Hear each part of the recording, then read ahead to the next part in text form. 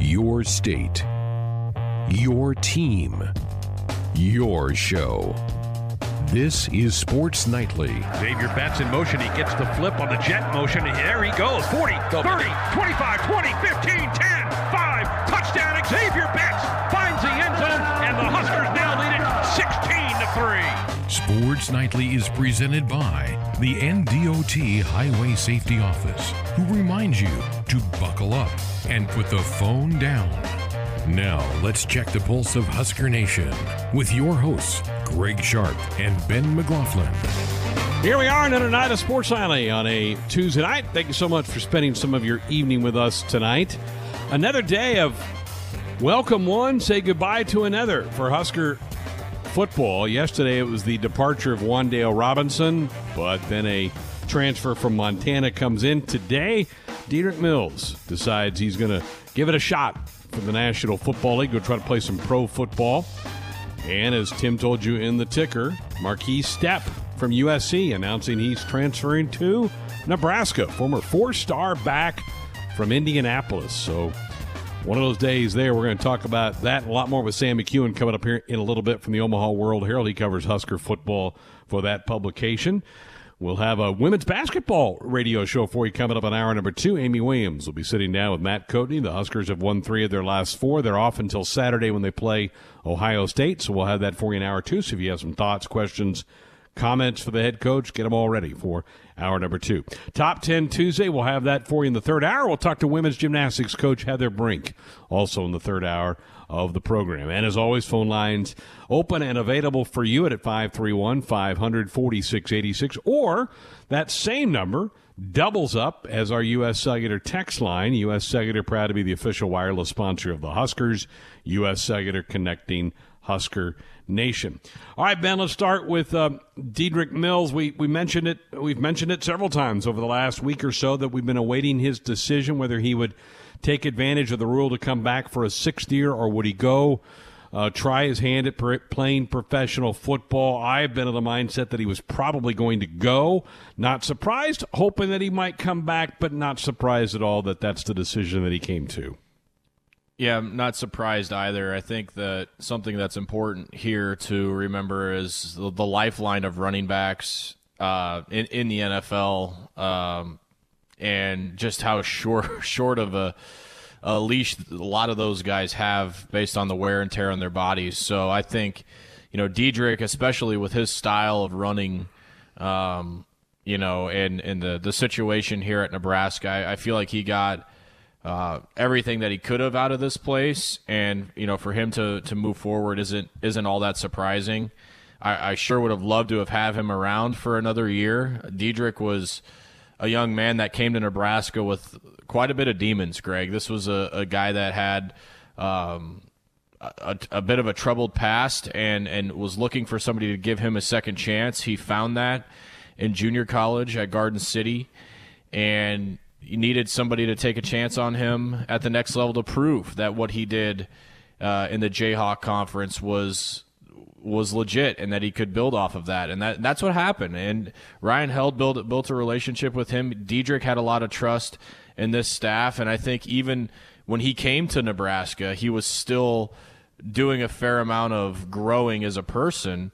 And, Dedrick was very open about his battle with mental health and, what the sports psychology department at the University of Nebraska did for him. So just as important on the field was it to have Dedrick Mills. I think, him off the field was just as important for his psychological well-being for somebody who's been through so much in his college career. So happy for him, wishing him nothing but the best, and, hoping that, this decision works out for him and he at least gets a look at the next level. I think he will. I think he has the measurables that will give him a chance to make it. Whether he will or not, time will tell. I mean, Divina Zigbo has hung around for a couple of years in the NFL. He hasn't really made a huge contribution, but he's been getting a paycheck, and that's what it's kind of all about. If you're going to try to play some professional sports, is get checks. Divine's been able to do that. I think Dedrick will have a chance. Dedrick has to feel like it was a zillion years ago that he was in high school, right? I mean, spent a couple of years at Georgia Tech, then goes to Garden City, then a couple of years in Lincoln. He's probably like, whew, I'm an old man already. And I think that probably factored into it. That internal clock that athletes have is ticking. It's not an eternal clock. There's so many sands in the hourglass, and I think that factored into Diedrich's decision that if he's going to get a try at the NFL, you got to get going, because they don't like a lot of aging running backs, and so I think that was part of his thought process in this. And again, and I said this last night, of all the decisions that have been made in the last couple of weeks, the Doman one probably has surprised me the most. The Wandale one hurts the most, because even though we'd heard rumblings about it, you were hoping that wasn't going to be true, but it was. This one, I was in. Same with Matt Farniak, who made the decision late last night. Another one that was semi-predictable. The other half of this equation is who's entering the program, right? And Tim had this in the ticker with Marquise Stepp from USC, former 4-star from Big Ten country. I think that's important. He's from Indianapolis, so he grew up probably watching a lot of Big Ten football. Had a decent career, not a huge career at USC, but USC's gone to more of a spread attack and really doesn't really focus on the run game as much as Nebraska does. And I know Husker fans argue about this, whether the run game's important in Nebraska. It is. And we documented that a couple of weeks ago when Austin pulled those numbers, that in the last 2 years, Nebraska football has been second and third in the Big Ten in rushing. That may surprise people, but that's what the numbers are. They've been second and third in the league in rushing the football, so it is important here at Nebraska. And I think Stepp sees that. He also sees a tremendous opportunity to come in here and get some carries. And this guy's put together pretty well, Ben. And you go look at he's a thick back. He's a guy that can go get you yards between the tackles. Yeah, this is a thumper. This is a guy that's going to lower his shoulder and run you over. And, not entirely dissimilar to Diedrich, but he's a physical dude. And what's interesting about this is I didn't expect Nebraska's running backs, the best running backs under Coach Frost through his few seasons at Nebraska, to be built like this. I expected it to be, the Otis Andersons and the Adrian Killens type backs that he had at UCF that we would see back there.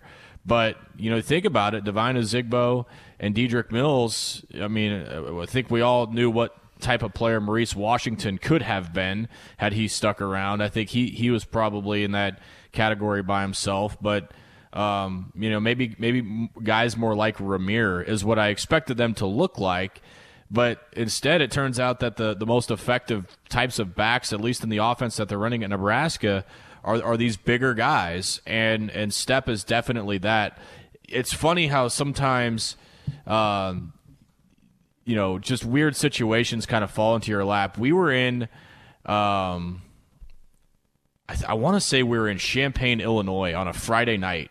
I want to say that Utah was playing USC, and I was watching the game in the hotel room, and they had this running back, this young running back, and he was just running over guys from Utah. And I go, who is this guy? It was Marquise Stepp.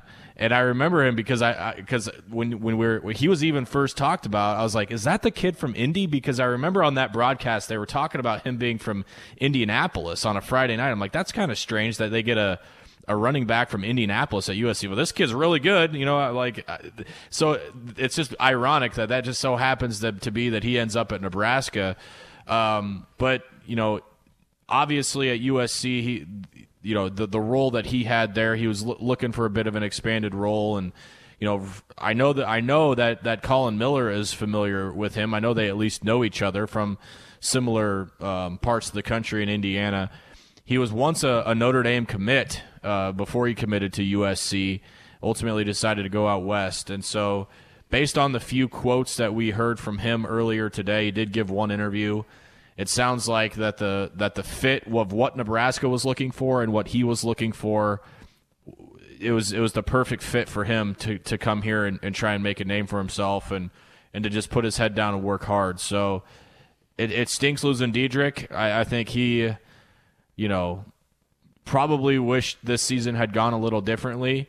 But to get a guy in here that was a former 4-star and the number 14 running back in the country at one time in high school, to come agree to play here, I think the coaches are probably satisfied with that. So interested to see how he does, hoping he gets that waiver that the NCAA seems to be handing out on the way out the door of universities anyway, so where he's eligible next year. But I'm excited to see what he can do, and I'm excited that Nebraska has kind of an experience back considering all the youth that they have in that room. So I hope Ryan Held can make this guy into a player, and Nebraska can have a formidable tailback when the season starts. Nebraska can put together a pretty good tape, and I think they probably did that for Stepp, saying, look how we used Devine, look how we used Mills.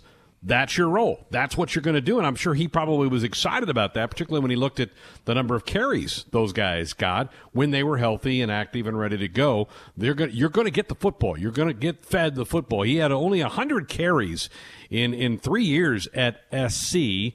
500 yards, so average 5 yards a tote, 6 touchdowns. His high game this year was at Arizona. I think he had 82 yards against Arizona this year. But the way they're running their offense now with that spread, they're not running the ball very much. Nebraska will run it more than what he was at SC, and I think he sees that trend. And, again, Nebraska can certainly show that to him and feel like that's going to be the way it is for the Huskers to make some hay on this whole thing. All right, national championship game. The college football season is in the books, and man, was Bama good last night. And I don't think anybody who watched that, Ben, was surprised with how dominant they were. You just can't stop them. And we rattled that off several times over the last few weeks. Best quarterback in the country, best running back in the country, best wide receiver in the country, best center, best offensive lineman, best offensive line. I mean, all those things, it's too much for somebody on the other side to stop. It was a perfect storm for Alabama on that offensive side of the ball. They hang over half 100 on Ohio State last night, who was down some bodies because of COVID. That certainly didn't help them out at all. So, it was kind of predictable the way it went. That was one heck of an Alabama football team that we saw compete this season. Yeah, I mean, it just maybe the best Alabama team ever, when you think about it. And that offense is just nothing to play around with. And, I put out a tweet last night to think how scared I was going into the first week of the season with Nebraska, knowing where Ohio State was as a program and all the talent they had on that side of the ball, and just knowing how far ahead of Nebraska Ohio State was. It was scary. It was a scary thought. Mm-hmm. But then to see how far Alabama was of that team, I mean, it was a complete perspective changer, Greg, of just the stratosphere that football team is on right now. Like that was like Nebraska was like the eighth grader that tried to play with the high schooler in Ohio State, and Ohio State was the high school that tried to play with the college boys in Alabama. It just completely different playing fields. And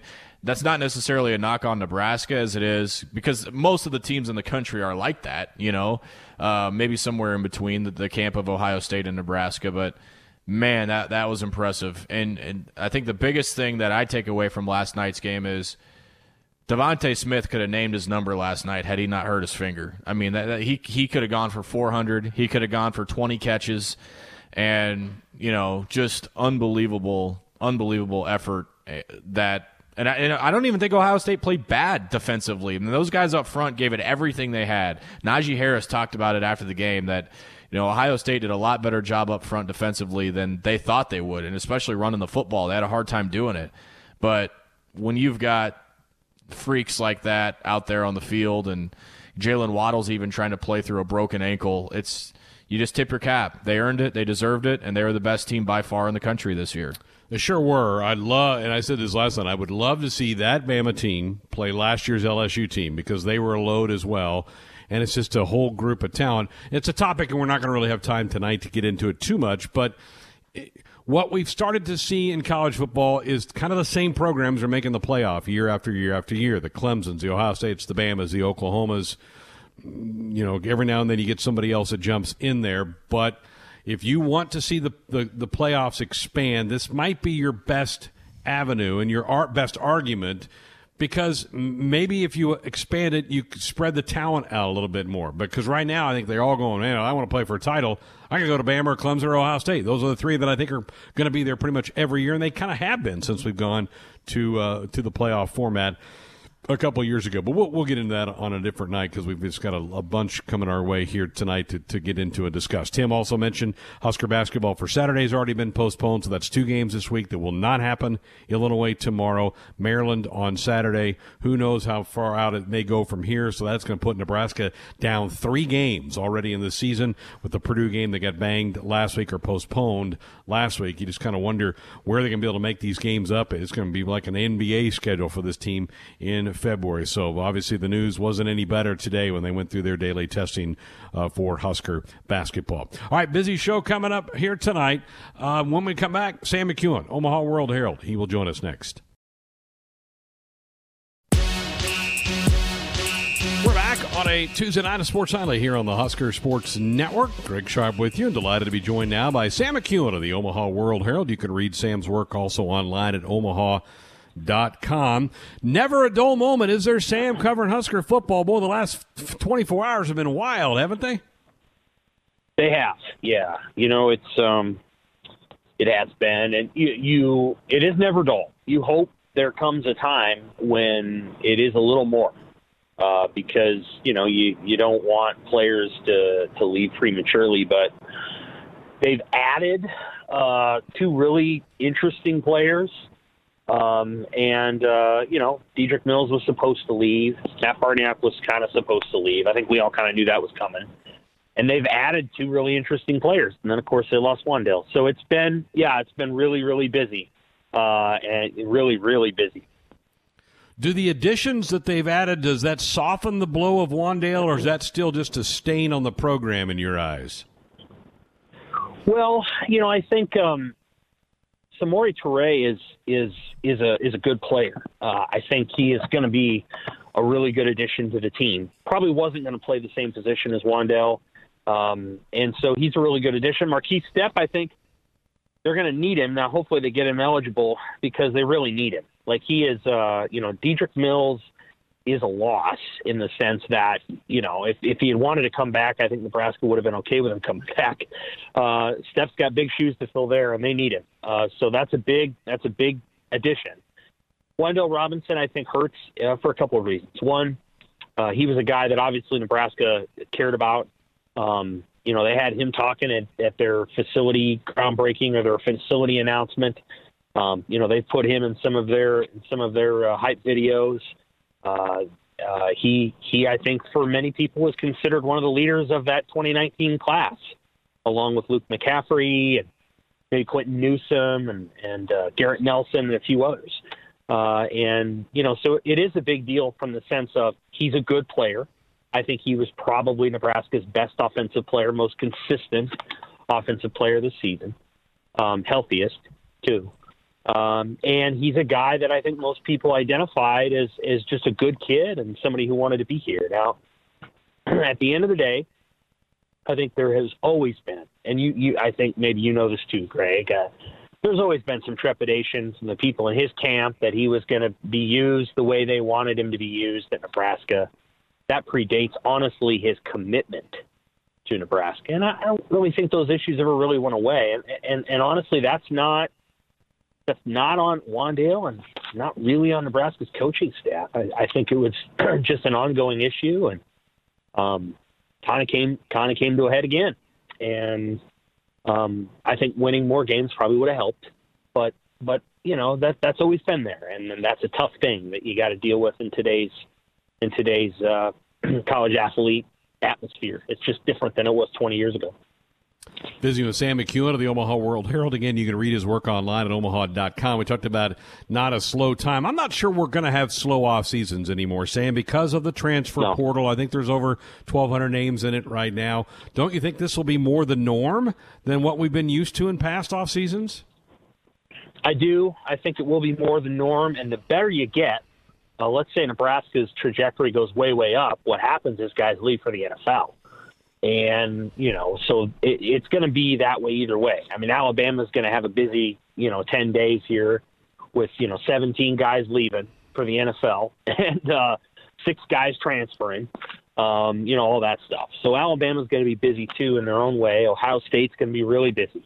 They got a lot to address very quickly.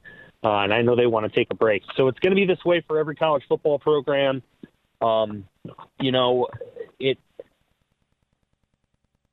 It's just how it's going to be with the transfer portal.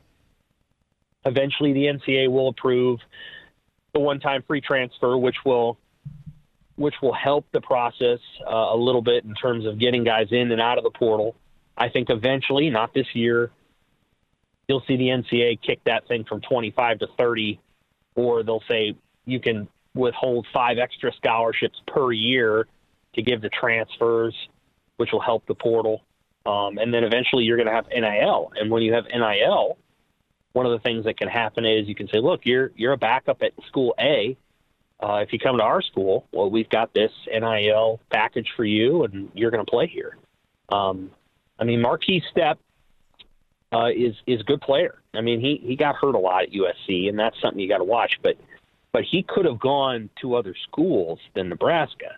I think he's coming to Nebraska in part because he sees an opportunity at Nebraska that is just right there. And the same with Samori Toure, who was very honest about that. He's like, well, the opportunity at Nebraska is greater than it is anywhere else.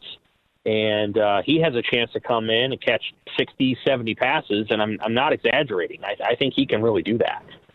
So, opportunity helps when it's available, and for those two guys it was. Sounds like the team is supposed to be back next week. We're still waiting on some guys, right? We're still waiting on hearing what Ben Stille is going to officially do, or Will Honus.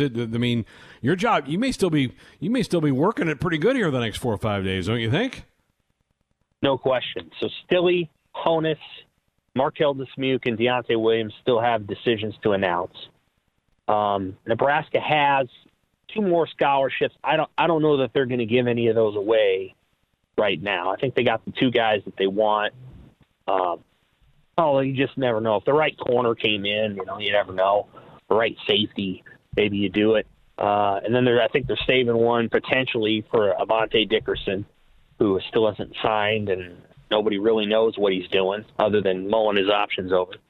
And then there's a possibility that there's going to be some guys that say, I don't really want to go through spring camp because I don't think I'm gonna play at Nebraska. And there's always guys that do that. And then there's another group of guys that do that after spring camp when the coaches sit them down and say, hey, listen, we're not going to take away your scholarship, but you need to know you're 5th on the depth chart. And if you want to go play somewhere, you may want to explore that. And so there's a period of attrition before, and they lost Keem Green, and maybe there was somebody else in there. And so there might be 1 or 2 more of those. And then after spring camp, there's another 3 or 4 because they realize that, they're not going to play. And then you add another guy or 2. So it's like an NFL offseason now. I mean, there's guys getting signed. And I will say this, that I think Nebraska has gone from when they got to campus, I think they were really aggressive and saying, hey, we need to fill the depth at these positions and get the roster up. And, boy, we're down all over the place. And, the former coach only signed 18 guys 1 year. So they were pretty aggressive. I think they're choosier now, and I think that's a good thing because I think there were some players along the way that were recruited that probably just didn't fit Nebraska and just didn't fit what their coaches were looking for in terms of work ethic, and maybe didn't really fit, going to school at Nebraska. And for us, alluded to that in, mid-November, late November maybe. And I think, they've had probably more turnover than they wanted. And I think some of that is related to, we were trying to get our roster numbers up because they were so far down when they got there, and you got to take some chances. And I think they're at the point now where they don't have to take nearly as many flyers. They can be a little choosier. And I think that the last 2 classes, the last class for sure, this 2021 class is a choosier class. And I think you're going to find that a lot of these guys not only play eventually, but I think they're going to be pretty tight. Ironically, because of the pandemic, but they're pretty tight. And I think you're going to see Nebraska kind of hone its recruiting style a little bit more as time goes on. Visiting with Sam McKewon of the Omaha World Herald. You had a week or so ago a chance to talk to the Big Ten Commissioner, Kevin Warren. Yeah. What stood out to you after you had that conversation with the commish? Well, I think he's come a long way in 5 or 6 months in his not only his openness to communicating, because there was nothing. 6 months ago, and it was disappointing. And, we talked to the Big Ten about it, and they hired a crisis communication firm and all this stuff. So he's more open. And I think he also kind of came into the interview prepared to talk about Nebraska. He had a lot to say about his history here, knowing Nebraska, through Will Shield. He's been to a number of games as a fan. I mean, not as an administrator of any kind. Knows a lot of Husker fans. So he came in knowing that, he wanted to say some things that reflected his warmth for Nebraska. Those were good words. I think you got to watch and see what happens in terms of actions. I think he bristled a little bit and you got to ask this of like, well, do you feel like you're kind of controlled by the presidents and chancellors, and you're not putting the athletic director's thoughts enough in play? And, he's like, well, look, we've grown, and I don't think anybody had a playbook for this. And there's nobody I could have gone and asked about it. And that's true. It was his first year, and that's tough. And, but there's hurdles still to go. I mean, there's still hurdles. They don't have a definitively good answer about why you can't have fans at the basketball games. They got them in the Big East. They got them in other leagues. I don't think there's a good answer there. I don't think there's a good answer about. I mean, you're gonna call baseball, Greg. If they go with an all-conference schedule, I mean, how's the Big Ten going to get more than one or two teams in the NCAA tournament? How are they going to do that? And he doesn't know the answer to that question. I'm not sure that anybody's really thought. Like, it's not volleyball in baseball. Baseball, you got to go play SEC teams and ACC teams to build up your RPI. It's not like volleyball. And so if they go with a conference-only schedule in baseball, and they're going to hurt their NCAA tournament chances. And so figuring that out, and why, not playing maybe till March, and so he doesn't have an answer necessarily for that. I still think there's hurdles to clear, but it was a good first conversation. And one thing that didn't really make it into the stories because it was part of an initial conversation we had that wasn't an interview is the national media narrative is not speak for me. And he said that a couple of different times, that he felt like there were moments where, the national media went after Nebraska and that made it sound as if it was coming from Kevin Warren. He's like, that wasn't coming from me. So for whatever it's worth, that's kind of his perspective, and he wasn't trying to orchestrate that behind the scenes with Desmond Howard or anyone else. He was pretty adamant about that, and I think that's worth passing on.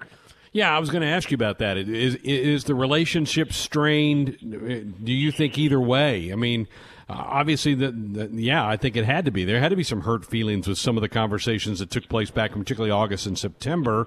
But you feel like he feels like that's repairable, huh?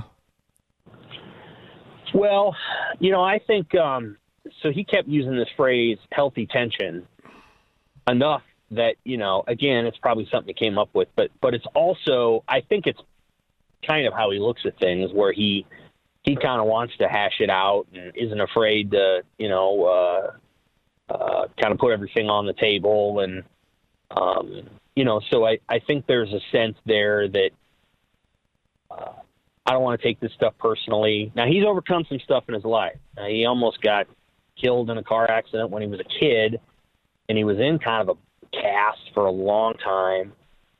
So he had to overcome some things that honestly I couldn't imagine.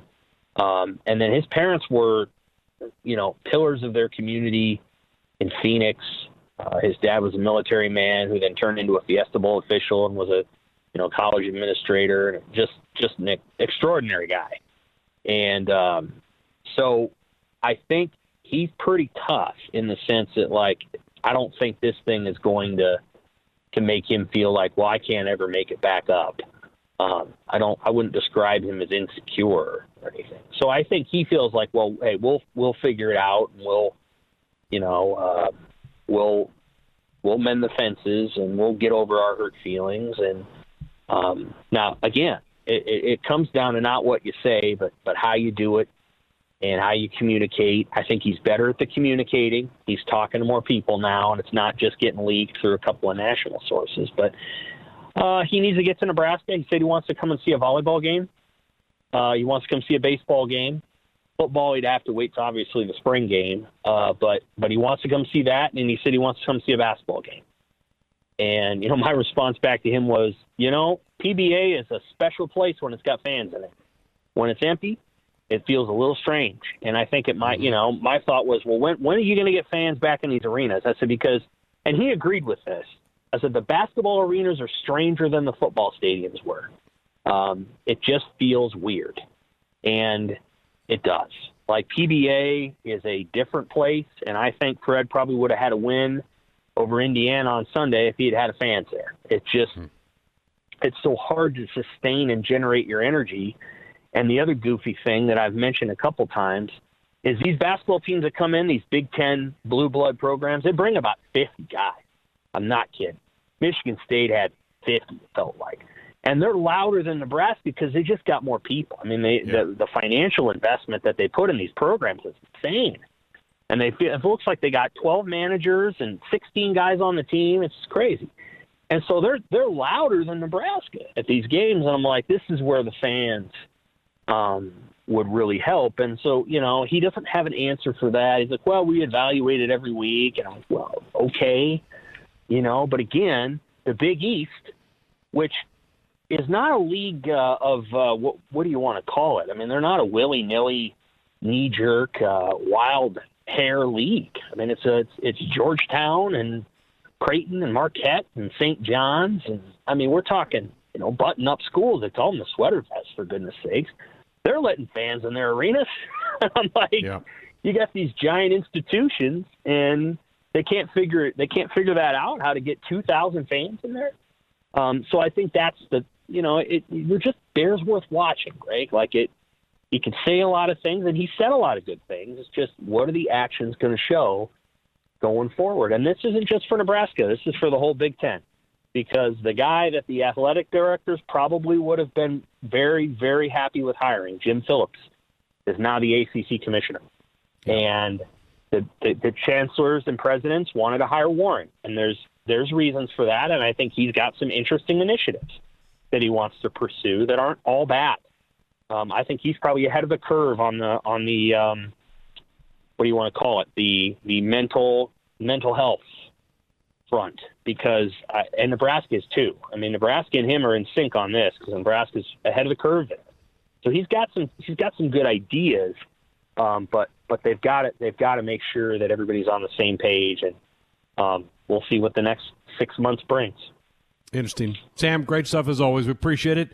Good to catch up. Happy New Year to you, and we'll see you down the road. Same here. I just can't wait for football, spring football. And I'm looking forward to it. Take care. No doubt. Thanks. Tonight, it's the Nebraska Women's Basketball Show right here on the Husker Sports Network. Huskers move right to left. Fastball all the way across the floor. Ruby Porter for three. You betcha! Off a 30-foot skip from Izzy Bourne. Our weekly look inside Husker women's basketball. Izzy Bourne catches it, goes to work, spins. Baker gives Nebraska the lead. Izzy's got 18. With the head coach, Amy Williams. Michigan State can tie with a triple. Deep right side, Winston steps into the three. It's blocked by Kate King. Cravens has the ball for Nebraska. Gets it to Whitney Brown and a foul. That might have won the game. That block shot might have won the game as Winston went up and Kate King got it with the fingertips of her left hand. That's the play of the game so far. Sponsored in part by your Midwest Ford dealers. Visit online at yourmidwestforddealers.com. Now here's your host, Matt Coatney. There are a lot of people who would love to be Matt Coatney right now because it is fun being the voice of Husker women's basketball. They are the talk of Husker Nation right now. And good evening, friends. I am Matt Coatney. Amy Williams, the coach, joins us for the full hour here on the Nebraska Women's Basketball Radio Hour, and we'll take your calls at 531-500-4686.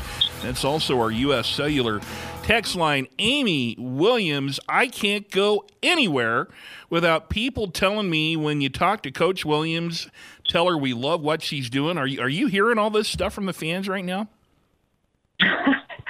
To be honest with you, Matt, we just really kind of try as hard as we can to just, be appreciative of Husker Nation all the time, good, through the bad. We've had lots of people that have just, been incredibly supportive. And so we just try to make sure we keep that same appreciation through the highs, through the lows. And I think right now I'm very proud of our team, and I'm glad that, Husker Nation is appreciative of the effort that they've been putting forth, but we're just going to try to stay as steady as we can. So the phone number to talk to Coach Williams tonight is 531-500-4686. Nebraska has won 3 out of 4. They came off a really good road trip to Michigan. They went to the state of Michigan and split 2 games against ranked teams, right there with 15th ranked Michigan, 64-62, and knocking off the 23rd ranked Michigan State Spartans on Sunday afternoon. You heard some of the highlights there.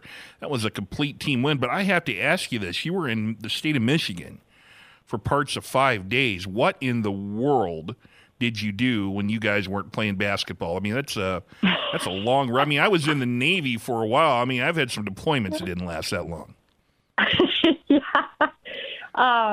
Yeah, it's a little unique for us. That was our second kind of extended road trip of the season, and the way that the Big Ten Conference planned our schedule this year, we will have one more road trip just like that. And the fortunate thing for us is those 2 long trips that we've had so far have taken place during the break, where our kids were not having to miss extended time from school. But what's just unique about it then is to be on a trip like that and not have to plan any study halls in the mix of that, or any type of, planned studying. It's been different, but I think, we found plenty of time to watch film kind of in small groups and individually. We had plenty of practice time while we were there, but there was quite a few. There's been some game nights and the little, I don't know if you call it like, what's it called? I don't even, one of the games on the phone where they, it's kind of like gestures or something like that, and the girls just find a way to entertain, and there's been lots of good bonding moments with road trips like that. Now, I can't get too deep into this interview without asking you about something that ended up on social media last night by your former teammate and my good friend Cisco Gilmore.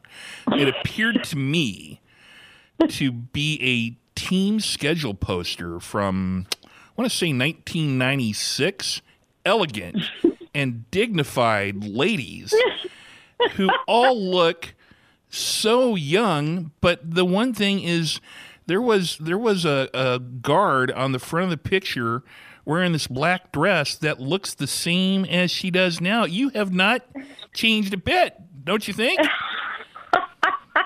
Where did Cisco find this? She put this. If you go to @HuskersWBB on Twitter, if you want to see and kind of scroll around, it is an exception. I mean, I saw Jamie Kubik Hagedorn on there. I mean, a lot of familiar names on there. Yes. Do you remember posing for that photo? I do remember posing for that photo and all the stress that was going on as everybody was trying to find a black dress to wear for that picture and trying to, be, but, first of all, Cisco and I are fighting after her going and just posting that up on social media without, asking first. But no, I'm just kidding. But I was kind of teasing with her. I'm like, boy, we thought we were real cute. And now I look back and it's just so funny. I don't know. I saw Coach Kramer, one of my former coaches here at Nebraska, said, whose idea was that? I don't know, but it's pretty fun to reminisce and see all those faces of teammates that I loved so much. 531-500-4686. That's our Woodhouse Auto Family hotline. The Sports Nightly hotline is brought to you by Woodhouse Auto Family, bringing you more choices in brands, locations, and service. Experience the difference. Purchase with confidence. This is Woodhouse. Amy Williams is with us. It's been a while since we've had a Nebraska Women's Basketball Radio Hour. Since the holiday break ended, and you've played Northwestern, the Rutgers, Scarlet Knights, and then the 2 games in Michigan. You've won 3 of your last 4, and 2 of those were against ranked teams. The buzzer beater by Sam Hybe was something everybody was talking about all around the state. And what's been the difference? Because it just seems like your team has kind of found itself since the holiday break. In your mind, did anything specifically change, or what's been going on? Yeah, I don't think there's anything just specific that we can kind of pinpoint other than, I really think that our captains have done a good job of just kind of trying to raise the expectations and, continue to set the tone for our team and understand that every day, our focus needs to be getting just a little bit better. Our commitment to, scouting report defense, our commitment to, what it is that needs to happen for our team to become the best version of ourselves. And I think, everybody's been really buying into that. Our kids, they work hard. They get in the gym. They want to learn. They want to watch film. They want to get better. And that attitude has put us in a position to show some improvements. And I think that's really what we've seen up to this point. Let's talk about the Northwestern game, because that's the last game of calendar year 2020, and everybody was kind of ready to get rid of calendar year 2020. But you ended it on a great note here at the Pinnacle Bank Arena. And Joe McKewon, a good friend of mine, he's a Philly guy.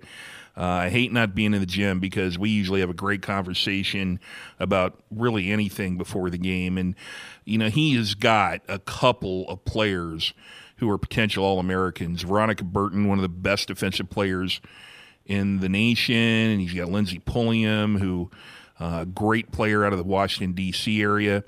On paper, they came in ranked 15th. It seems like you play the 15th ranked team in the country every week, depending on how the poll changes. And Nebraska was able to get the win. The game kind of went back and forth with just a tremendous play by Sam Hybe at the end of the game. And now that it's been a couple of weeks, has that win kind of given your team confidence, like, hey, we can beat these top 15 teams. Like, let's go do it again? Yeah, I think there's no question that was kind of a catalyst, and that game right there has given confidence to Sam, Izzy, Kate, our captains, but the rest of our team that, we can get over the hump, and the things that need to happen for us to have success and to be competitive. And so I think no question about it, it was an important game. And in a close game like that, to come out with the win was really, really important. And that makes Sam's shot even just a bigger deal than being the number one play on SportsCenter. So, sometimes when I have stuff to talk to you about, I'll do it on the bus, maybe on an airplane, in the coach's office, dinner. I don't ever see you.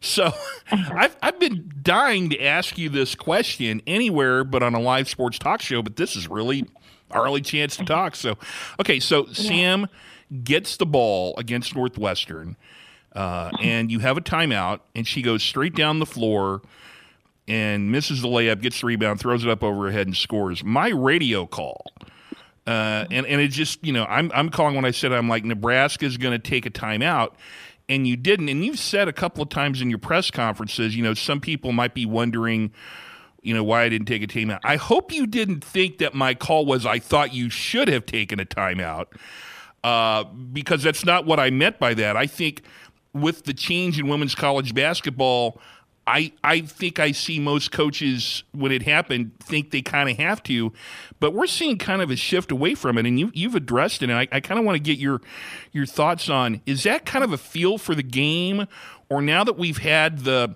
rule where you can advance the ball in the final minute after a dead ball or a defensive rebound, have you changed your feeling on that, or is it kind of a feel? Because I don't want you to think that I was saying you should have taken a timeout. It was just because of how women's basketball has evolved. So I've been meaning to ask you this, and so now I'm just going to ask you that now.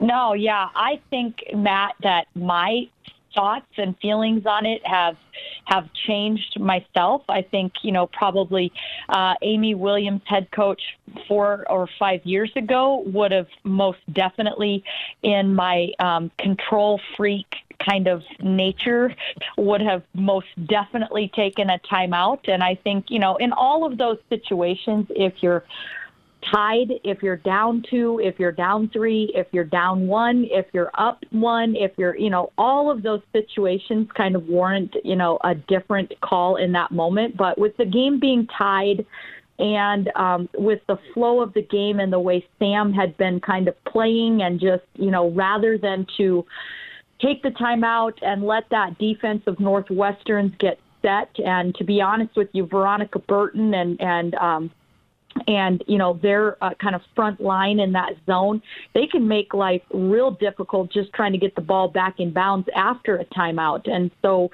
with us being in a pretty good situation and the game being tied and stuff, it was a conscious choice that, we had kind of talked about as a staff. Coach Love was in my ear, and we basically said, no, we're not going to take the timeout here and let them set their defense and get ourselves going and put the ball in Sam's hands and see if we can't make a play. And then in that situation, a worst case scenario, we're heading into overtime. But I think, I think probably legitimately 4 or 5 years ago, I would have called a timeout and tried to, really control the situation and draw things up for, somebody to get, a certain shot in a certain situation. But I think it worked out well this time to just let the game flow and keep the ball in Sammy's hands. And she went and took a really tough shot. I thought they made her take a really tough first shot, but that stick-to-itiveness kind of attitude, to kind of keep plunking away, get the rebound and throw it back up there. Her dad, I know, has been talking about that all the reverse micing is paying off. So, oh, wow. Well, it turned out great, and I've been meaning to ask you that, and I hope you don't think I was saying you should have taken the timeout. It was my thought at the time because so many people do it, and what a great coaching decision you've had. Let's head to the phones. Let's go to the Woodhouse Auto Family Hotline, 531-500-4686. Let's go to Plattsmouth, Nebraska, and talk to Drew. Drew, you're on with Coach Williams. Hey, Coach. Alexis Markowski is someone I followed pretty closely just because Andy, her dad, was such a great player for the Husker men's team. And just seeing her development the last 2 to 3 years, it's just remarkable. And she's just been absolutely dominant here this season thus far. I don't know if you saw, she had 42 and 22 rebounds a game and 37 in another game. Just her improvement from last year is just amazing. I'm just wondering, how high of a ceiling do you think she has? And I mean, she's as dominant as a player I've seen at this level since probably like Jess Shepard was. And we know how good she was. So how excited are you guys to have her, and how much of a contributor do you think she's going to be here for the program going forward? So thank you. Yeah. Well, Drew, thank you for calling in, and thanks for paying such close attention to Alexis. And I got to tell you, we're so excited that she's going to be a Husker. I think the best thing for Alexis, as she has been able to play her junior year and now so far, knock on wood, her senior year just healthy. And that has led to her continuing to just keep improving and improving and improving. And we saw that this summer. I think that, this summer was huge for her because she had an opportunity to really play against some of the best post players and highest ranked post players in the country in tournaments in, Ames and really kind of all over. And she was finding herself being pretty dominant in those games against some of the best in the country. And she just, I think that really just, continued to fuel her confidence, and rightfully so. She's worked hard to develop. She's expanded her range. She's comfortable stepping away from the basket, but she continues to get better with just having soft hands and soft touch, and she catches anything that people throw at her.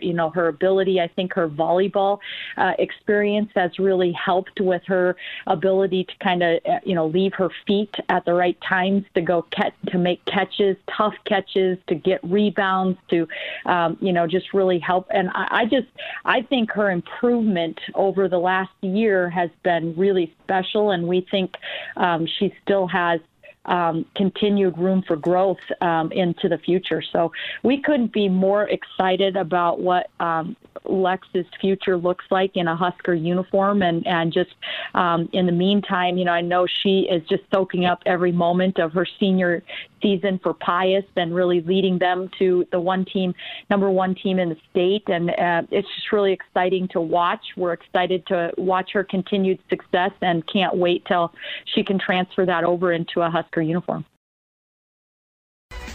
We're back, hour number 3, Sports Nightly here on a Tuesday night. I hope you enjoyed hearing from Amy Williams along with Matt Coatney. What a couple of weeks for them, and sounds like some good news. Players maybe getting healthy, getting back, and being able to get on the floor. That's what we want to hear. They're back in action again on Saturday against Ohio State at 4 o'clock. News for the men, not as good. Earlier today, Huskers announcing that the Maryland game called off because of COVID issues. So no game tomorrow with Illinois, no game Saturday with Maryland. The next scheduled action next Wednesday, hosting Minnesota. Hopefully keep your fingers crossed that can happen then. All right, coming up this hour, Top 10 Tuesday, headed your way here in a couple of minutes, and we'll talk some Husker women's gymnastics. Coach Heather Brink will be along later on. They have their first duel of the season, Friday against Illinois at the Devaney Center. We'll get the breakdown on the 2021 Husker women's gymnastics team with Coach Brink later on in the hour. But let's get it going with the Top 10. We think them up. We count them down. It's Top 10 Tuesdays on Sports Nightly. All right, tonight, coming off the end of the college football national championship game, a triumphant one for Nick Saban. We thought, well, let's kind of grade out the top college football coaches of all time. I'll say this, guys. I kind of went 1950 to present day. I didn't go all the way back. Maybe you guys were a little different, but I decided I was going to make my cutoff at 1950.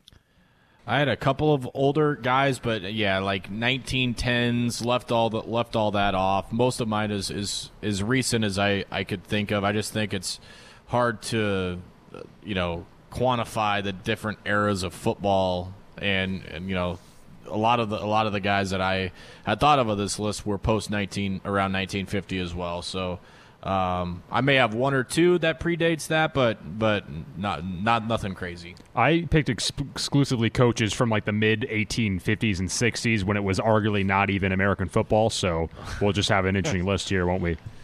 No, you'll put your guy Y.A. Tittle in this here. Yeah, so he's in there. Yeah. All right, well, I came up with this one, so I'm going to lead us off, if that's right with you boys. My number 10, I'm going to John McKay, the great coach at USC from 1960 to 1975. During that 15-year period, he won 4 national championships at a really impressive winning percentage, 127 wins in those 15 seasons. USC had kind of struggled for a while. They really, even though they lived in that population-rich area of Los Angeles, they just couldn't really get over the hump. The Pac-8 at that point in time was really divvied up. Everybody was kind of winning titles here and there. McKay changed that, turned him into tailback U, had the greats like Mike Garrett, O.J. Simpson, Charles Davis, Wham, Bam, Cunningham. He had the tailbacks really going, had that I formation, student body left and right.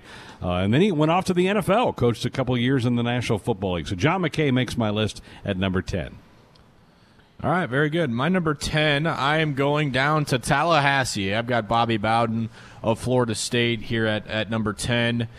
Finished with a record of 304 and 97-4 at FSU. A couple of national championships, 43-year run, and then I think the most astounding number is once the Noles joined the ACC in 1992, Florida State won 12 of 14 of those titles. So Bobby Bowden, 2 Heisman winners, a couple of national championships, and obviously a great run there with Florida State, 377 wins for the Seminole himself. So I've got Bowden at number 10.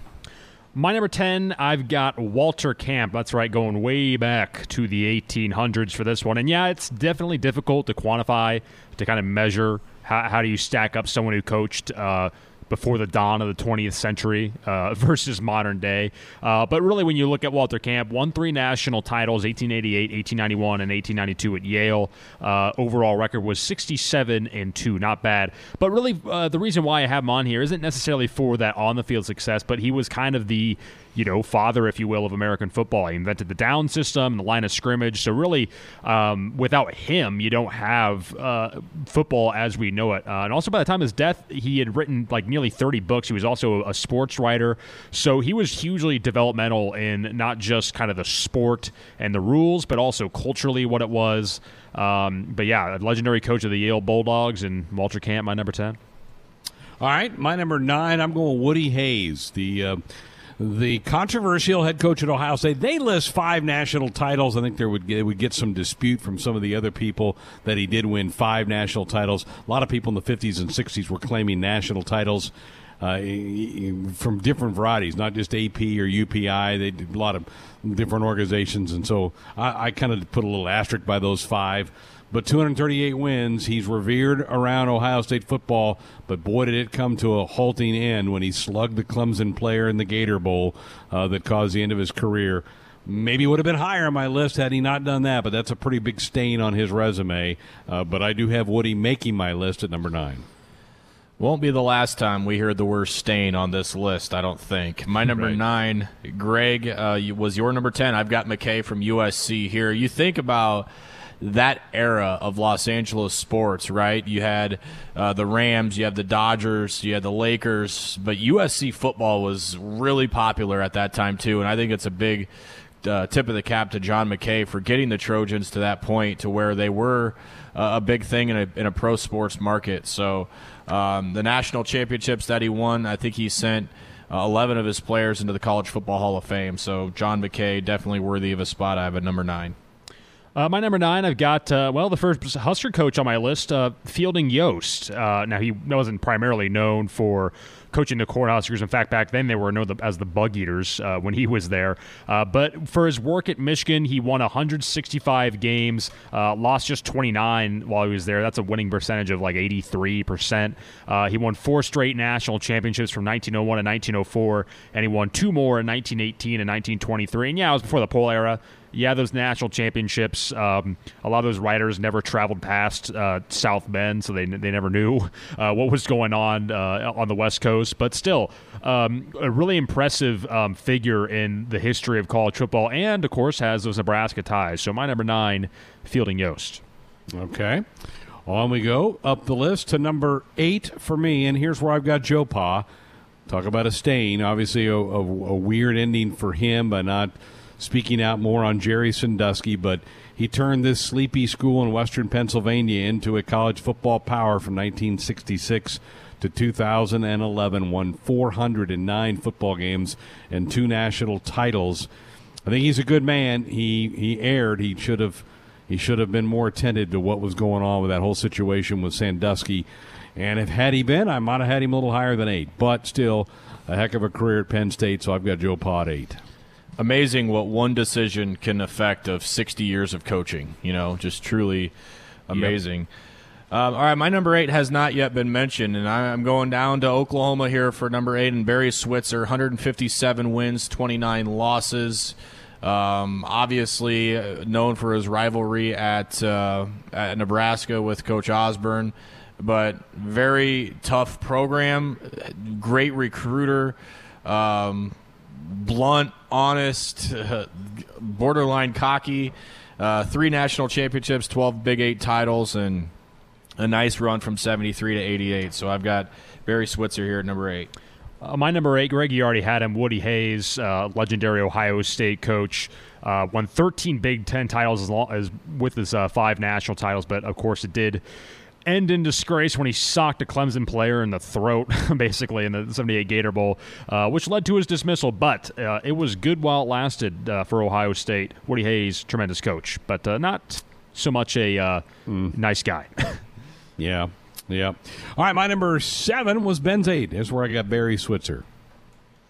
All right, my number 7 was Greg's 9, Tim's 8. I've got Woody Hayes here at number 7, Buckeye legend, and he still gets quoted, still all over that campus, and again, one bad decision kind of ruining his legacy to a lot of people outside of the state of Ohio. But Woody Hayes worthy of a spot at 7.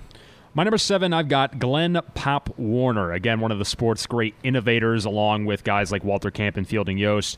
He was known really for the single and double wing formations, which were kind of like precursors to the shotgun. He also, I'm not sure if he invented it, but he really implemented the three-point stance quite a bit. He won 4 national titles, 3 with Pitt, 1 with Stanford, and he won well over 300 games. Another guy who was one of those early titans of the sport. And you still hear about Pop Warner football. His legacy continues to impact how football is being shaped. So a guy who is not just known for his tremendous work on the field, but how he was able to shape the game. So my number 7, Glenn Pop Warner. Have you had a guy yet that's had a game on TV? They're coming. They're coming. I did some digging in the archives. I had to dust off some old library books, do some research. I guess you did. But you did have Woody Hayes. He had a few games on the television era of college football, so you did have him. All right, my number 6, Ben had at 10. Here's Bobby Bowden for me, 238 wins. Started his career, was a head coach at West Virginia before going to Florida State. Florida State was what we would call kind of a mid-major school until Bobby Bowden got there and then turned them into a really, really good, top-notch, top-of-the-level program in the country. And his mantra when he first got to FSU was, we'll play anybody anywhere, and he did. And he went, and then he started beating people, including Nebraska. He brought some of his earlier teams to Lincoln to play Tom Osborne and the Huskers, and they were really not anything until he got there. And by the late 70s, he had turned FSU into a really competent football program. 2 national titles later, definitely a Hall of Fame coach. Bowden for me at number 6. Absolutely. My number 6, Greg, was your 8. I've got Joe Pa here again. Hard to separate the end of really his life to how about this? 16 years as an assistant before he was the head coach there. So not only did he coach there for a billion years, 16 years. Think about that in terms of Husker football, right? Like that back in 2004, that would be how long he was an assistant. And then think about how long he was a head coach there. 2 national championships in the 80s, but I mean, it was clear that the not only his health but the stress of the Sandusky scandal it killed him, guys. I mean, 2 months later, after he was fired, he couldn't handle it and passed away. And just the HBO documentary on Joe Paterno, you wonder how real some of those conversations were without any cameras or anything. But really well done and shed some light on that program. I'm going to be honest, Greg, I still get the heebie-jeebies sometimes when I'm in State College. I still think about that all the time, and the people there do too. But as a coach, 409 wins, 136 losses, 1966 to 2011. Just an absolutely absurd run for Joe Pa in State College. Well, my number 6, you guys have already had him, St. Bobby of Florida State. Yeah, talk about a guy who's got a long tenure. He was there from 1976 all the way until 2009. That's quite a run. And even then, he had some other stints, I believe, at some other schools. So Guy was a tremendous coach, definitely a winner. The official record, I know they had some of those wins vacated for some violations, but still, we don't win like well over 300 games without being a decent coach. He's a tremendous coach. Probably not fondly remembered around these parts, but again, still a tremendous coach. Yeah, I think there's a lot of respect between Bowden and Osborne, obviously, and I think they're pretty good friends to this day. My number 5, I'm going back to, this is the oldest coach on my list, and that's Bud Wilkinson, not the long-time coach, but the head coach at Oklahoma who had two incredible runs where he had a 31-game winning streak and a 47-game winning streak, which is still the standard in major college football. 47 straight wins. That was in an era where they might have played 9 games a year. So you think about it, that's over a 5-year period without losing a football game. He retired at the age of 47, did Bud Wilkinson, and then he ended up going to TV. He was a TV color analyst for a lot of the ABC big games of the week. So he was on TV for, probably about a decade or so during the 70s. But, man, what could he coach? And a lot of people were excited when he finally stepped down to give a chance in the Big 8 conference at that time. Man, you and I are kind of just ping-ponging right off of each other's backs here, Greg. I've got Wilkinson here at number 5 as well. And you're right, the magic number 47. 47 straight wins, stepped down at age 47. But, yeah, and obviously started in Oklahoma at 1947, all the way up through 63. But, yeah, really got that thing going in Norman. And, man, you think about Bud Wilkinson, then piggyback from Barry Switzer. It's no secret why Oklahoma was able to lay the framework of such great tradition, just like we were here at Nebraska. Well, my number 5, another Sooner. You guys already had him, Barry Switzer of Oklahoma. 3 national championships. I mean, really their worst season, if you could even call it that, was in 1981 when they won 7 games and they won the Sun Bowl. That was probably their worst stretch when he was there, and that ain't bad. They won countless conference championships as well in the Big 8. Went 12-5 against Nebraska. In Nebraska, obviously, they were no pushovers, and that was when Osborne was there. That's a tremendous record against the Cornhuskers, and of course, he even had that Super Bowl title, I believe, with the Cowboys. So the man can coach, and that was a tremendous stint he had with OU. So Barry Switzer, my number 5. Can you guys think of anybody else that would have won a national title in college football and a Super Bowl ring? I don't know. There might be. Jimmy Johnson, right? Or did he actually win it? He never. Well, yeah, you're right. Jimmy Johnson would fit in that category too, but that might be. And both Cowboys coaches, right? I mean, they both did it in the pros of the Dallas Parcells, Cowboys. Was he at Stanford? No, okay. No, never won a national championship in college football. Might be just those two guys. Pretty remarkable. All right, my number 4. Tom Osborne, the legendary Nebraska coach, 3 national titles, 255 total wins, just the longevity of it for T.O. and the consistency of winning 9-10 games a year after year after year, finally busting that door down in 94 with a national title, and ran a squeaky clean program here at Nebraska. So Tom Osborne, number 4 on my list. Oh, real quick, Austin wants to remind us Pete Carroll is also in that illustrious list. Yep. Way to go, Austin. Pat yourself on the back for contributing to the segment here tonight. My number 4, I've got Urban Meyer here at number 4. I know the again, longevity, Greg said, of Tom Osborne doesn't necessarily have that, but what he does have is a winning record of 85.4%. How about this? This is an interesting fact. 2 undefeated seasons in his college coaching career for Urban Meyer, none of those 2 resulting in a national championship. As one of them came with Utah, never got a shot at it when they weren't invited to the BCS in 2004. And the other undefeated season he had was when Ohio State was ineligible for the postseason. So 2 undefeated seasons for Urban, no national championships, but he does finish with 3 total, 06 and 08 with Florida, 2014 with Ohio State.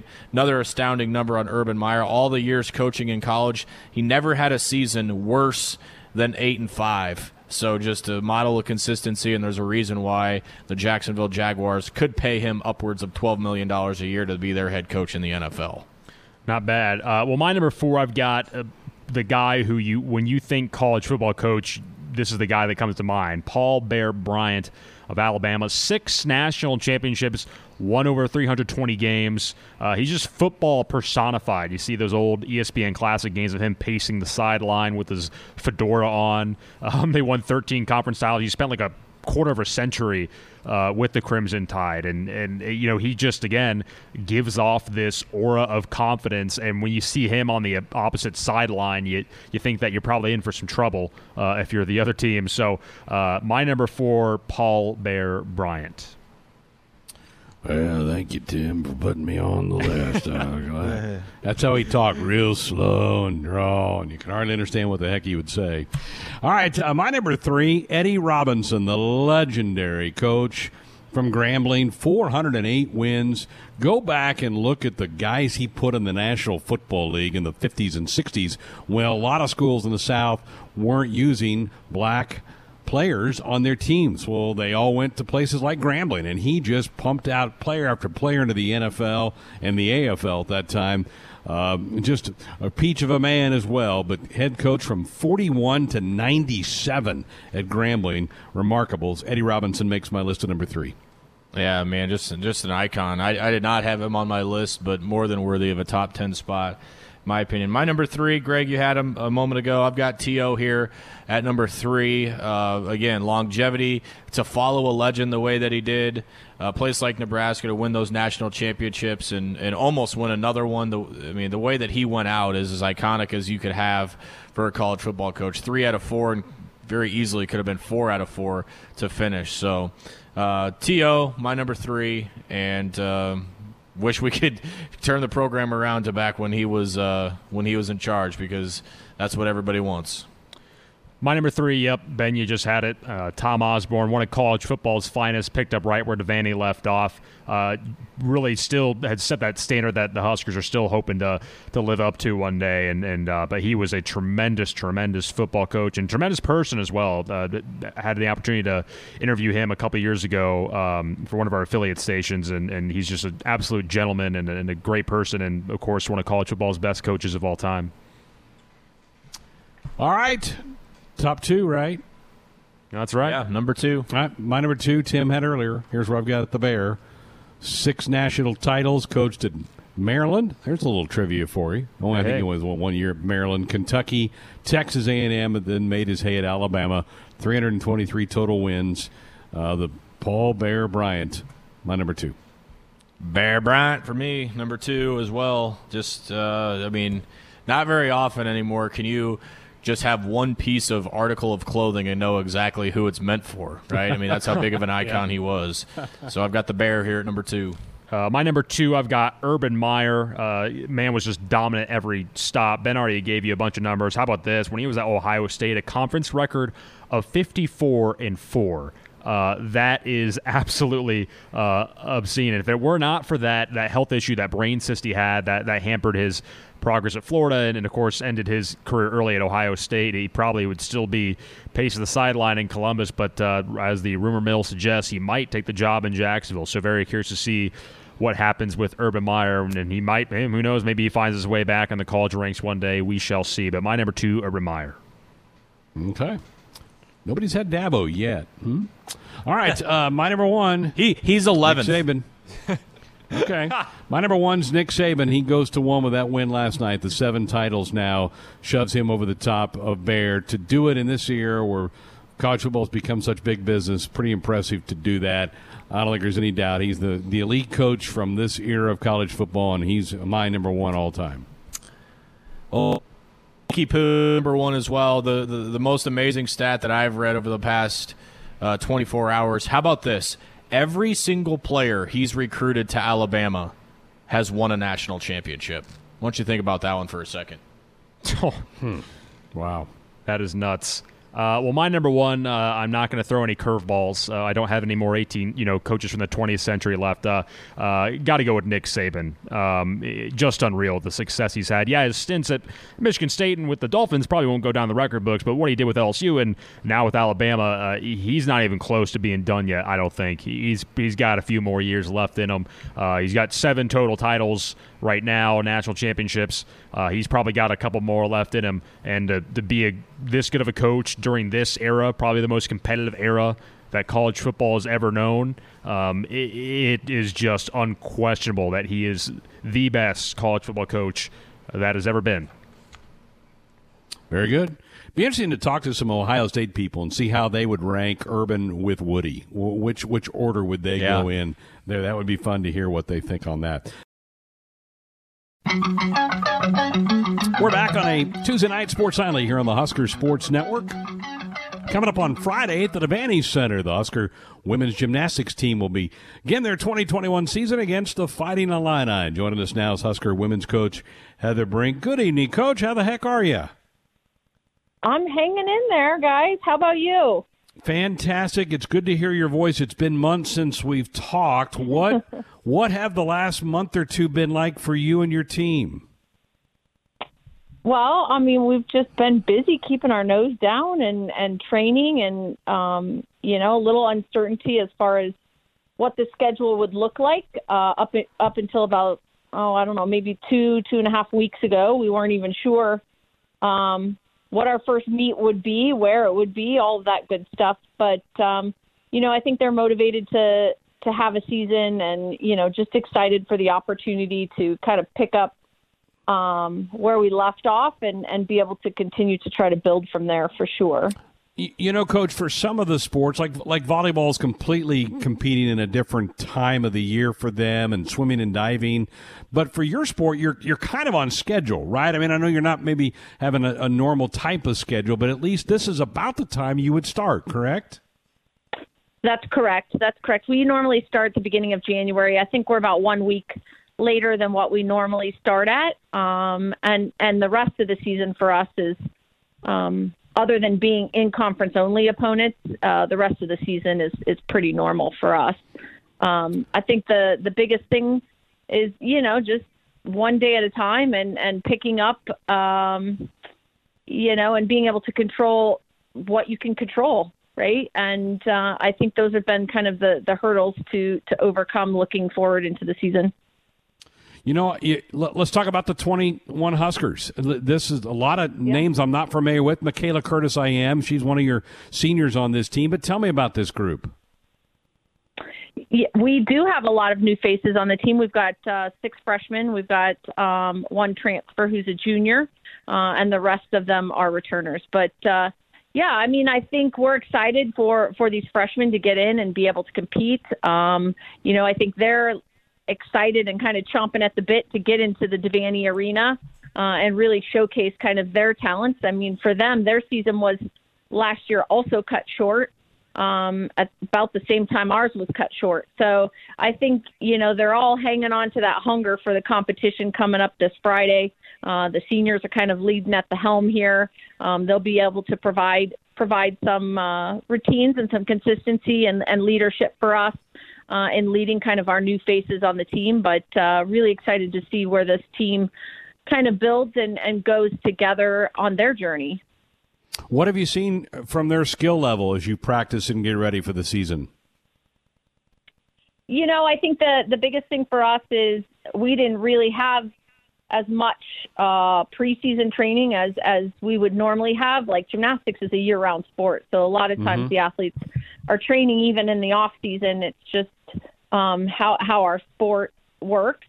We were shut down in, I think, late March, and the athletes really didn't have an opportunity to get a lot of time in to increase their skill level per se, as much as maybe I think originally they or we hoped for. But I think it's picking up what they're capable of doing and being able to perform that at the best of their ability. The freshmen themselves bring some talent and add some depth for us on a few of the events. And I think you'll see some of that consistency and that fight in them to be able to help deliver in our competitions for us under those, hard pressure situations. Visiting with Husker women's gymnastics coach Heather Brink here on Sports On. They open their season Friday against Illinois, 4 o'clock at the Devaney Center.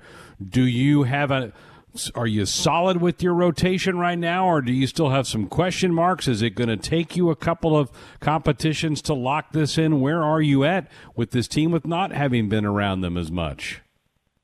Yeah, I think there's definitely some I don't want to say question marks. I think we have the confidence in what our freshmen and our newcomers definitely bring to the table. I think we know what they're capable of doing. Obviously, we've been in the gym training and we see them on a regular basis and know what they can provide for us. Now adding the pressure on top of that to deliver in a one-time situation, that's where it becomes like, okay, how are they going to handle that pressure and how do they handle the nerves and all of those kinds of things. Those are some of the question marks.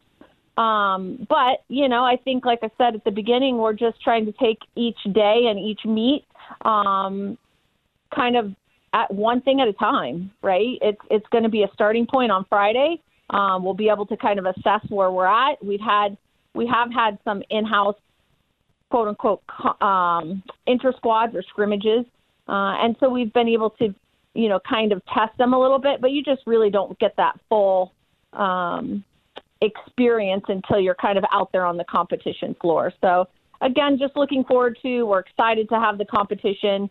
I'm excited to kind of see that adrenaline kind of flowing in them, and to be able to enjoy that moment with them, especially after the end of last season, to just be able to take what we have, enjoy each competition for what it's worth, and continue to just utilize our platform to be able to grow as people, but also be able to grow and evolve as a team on the season. Coach, how much discipline has it required for your team to keep themselves safe, to try to keep themselves, separated from a lot of people that could maybe pass along a virus? I mean, I'm sure that's tested the discipline of every college athlete right now, hasn't it? Oh, absolutely. Absolutely. I mean, I think you go to college and you fully expect a full collegiate experience, right. And that's, being able to be around your friends and experience, college life in general. And that has put a little bit of a, like you said, discipline factor on them and accountability factor of, look, we've got things or goals that we have in mind. And right now, some of that requires a little extra sacrifices.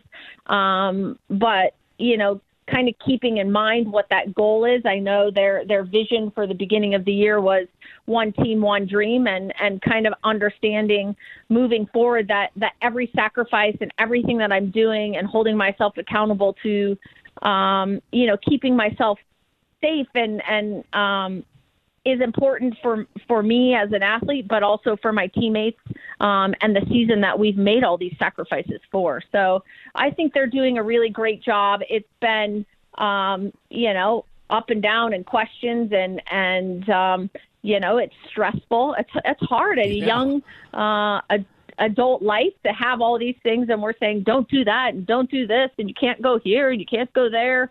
Go get tested, all those things. So, yeah, it can get old, but I think they realize, the season's upon us, and they want to have a successful season, and they want to be able to enjoy that season. So I think they understand what those sacrifices are for, and what they're, kind of working towards. What's it been like for you and the staff? I mean, you haven't been trained in having to deal with a pandemic. I mean, this has to be crazy for you as a coach, too.